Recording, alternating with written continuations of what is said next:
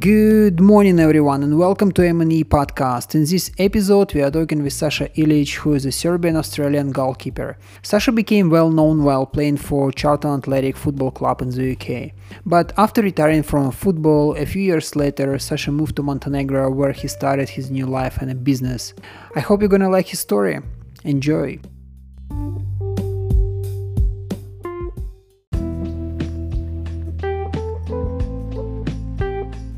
When you're a young kid, you get into all sorts of sports, but my father had a huge passion. He loved football so much, so he tried to be a successful footballer in his younger days, but that obviously never happened, so he sort of passed on his passion to me.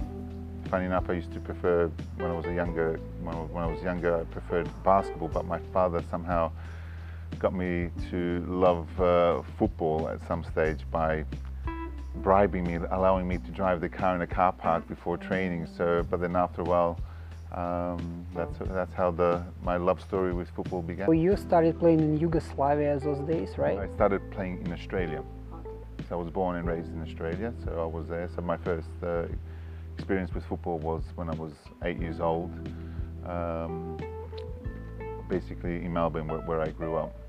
Then afterwards I moved to in my later teenage years, I moved to Yugoslavia, which was still Yugoslavia at that point, and a few years after I moved to the UK. May 1998, the game between Charlton Athletics and Sunderland AFC. So how did it change your life? Well, I mean, it's one of those games where you find yourself playing at Wembley in front of nearly 100,000 people. It was a bit surreal, to be honest with you, especially my route to playing for Charlton and at Wembley at the time. So a year before that I was a student playing amateur football in the UK, and then I just tried my luck, knocked on Charlton's door and had a good run in, became #1 goalkeeper at Charlton, and through some obviously winning games and being successful in the championship at the time, we ended up playing the playoff final at Wembley against Sunderland, and unfortunately for me, I managed to save the penalty, which took Charlton to promotion to the Premiership. Speaking of football player career, do you believe more in hard work or luck? Well, I believe that through hard work you create your own luck, definitely. I mean, a lot of people tend to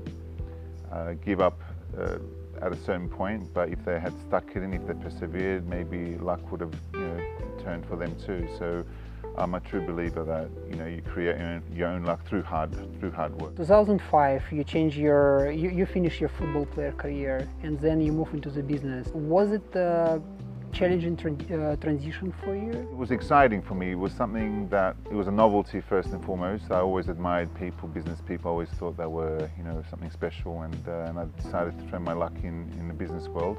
Luckily for me, post my footballing career, my name was still fresh in the footballing world. So it was very easy for me to approach people, to obviously selling my idea and start some businesses in the UK on the back of my footballing career. So I had a bit of a sort of head start from, let's say, other people that began their businesses at the same time. 2009, is it the year when you moved to Montenegro for your permanent residency? Or? No, I mean 2009 I was still living in London. Obviously from retiring from football, getting to business, I did quite well. Got into a couple of different businesses which went really well, but unfortunately in late 2008, 2009, the economic crunch happened. Obviously a lot of businesses disappeared, or they went bankrupt, and there wasn't much on the market. So that was the beginning of let's say a tragic year for me. Prior to obviously closing my businesses in London down, I was going through a divorce at the time. My father passed away, and my house, which I bought in 2002 here in Pedas, burnt down. So it was a bit of a difficult year for me. And it was until maybe mid to late 2012 when I decided to leave London and start a new path, or to reinvent myself into something completely different here, and started here obviously in Montenegro. So why did you choose hospitality? What was the reason for such Well, race? I mean, I was quite fortunate to fulfill all my childhood dreams, and that was predominantly to become a professional football player, to play internationally for my country and so on. So I ticked all those boxes. What's next? You know, I've done the business, I've done the footballing career, everything that I've done up until that point was relatively, quite successful. Obviously dealing with my father's passing, getting used to being single again. So, that had a bit of an effect on me too. So I was a bit of a lost soul. I wasn't quite sure which direction I wanted to go in my life. The markets weren't there. The economic crunch did have its effect, a number of years post 2009. So I wasn't quite sure what I did, and dealing with these internal emotions, the difficult times that I was sort of facing at the time. More important, I didn't have a focus. So getting out of bed, what do I do now? So I had to reinvent myself, and obviously 2-3 years went by, nothing was happening. Dealing with certain things in my life, personal things in my life, I sort of chose to have a smile on my face rather than a negative face or a sad face, and by doing that I used to just be outdoors or substitute a day for night. So I was out constantly traveling, just having a good time. But if you would scratch the surface, obviously I wasn't in a good place at all.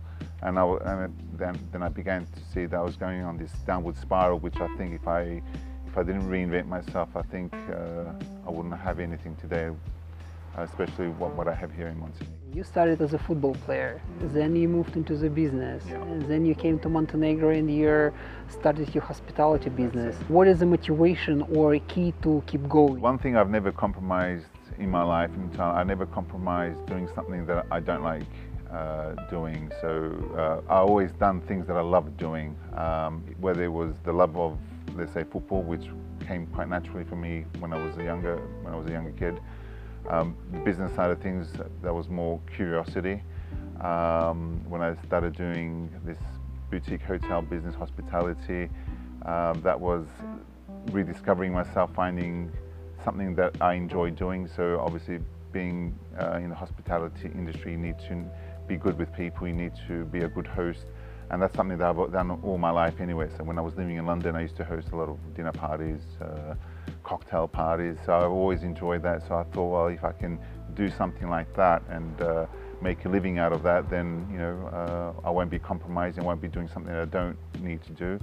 So it just felt like a natural progression in my life. What was your biggest enlightenment over this year? I think as an individual myself, when I look back 5 years to 10 years, every time I always sort of just grab my head and I think, oh my God, how was that really me back then? So I like to think that every 5 to 10 years I'm constantly growing.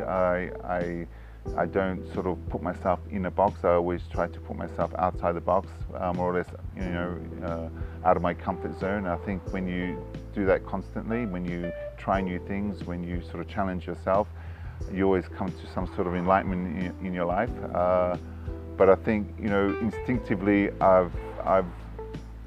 did a lot of things without even realizing how I went about doing those things. But as I'm getting older, obviously you tend to read a lot more. You tend to discover a lot more things about you, and then you can sort of define yourself more than what you possibly could have done back in my younger years anyway. So my enlightenment keeps on changing. So, and me allowing myself to change, me allowing myself to progress and not being hard on myself, and just to go with the flow, I think that's more or less been the key to my happiness and success in whatever I've done in my life. And you also mentioned that there was a time when you felt lost, you cannot find the focus. And if there is someone who is find himself in times of uncertainty, what would be your advice, to change? First thing, you need to acknowledge that you're in a bad space, to come to terms with that. And I think the second thing that you need to do is take yourself out of that perspective, and even just by changing countries or changing locations, changing scenery, changing the people that you surround yourself with, and taking some time on yourself, you soon realize that if you're in a bad space, that particular space where you are at is not good for you. I've always, I lived in 4 different countries, so my solution to any, let's say, period where I was, unhappy was by just changing locations, changing countries, and starting over. And it's that uncertainty and that fear, if you could call that, that not knowing what to expect or going into the unknown is what gave me the thrill, and that's what gave me the motivation and the strength to to change my life, maybe three, four different times in my life. And what is your motto today? Just not to be complacent. I think once you become complacent, you become slightly lazy. Then you start sort of not feeling as great as you did. So obviously people will say it's not the the achievement of certain things, it's the journey to the particular achievement that you wish to conquer in your life. So I like to think that me creating what I've created here in Monte Bay Retreat or Montenegro is just a stepping stone to something even better down the line. So it's not be all end all what I have now. It's part and progression of what I've achieved, but I think there's still plenty of me to learn and to achieve in my life.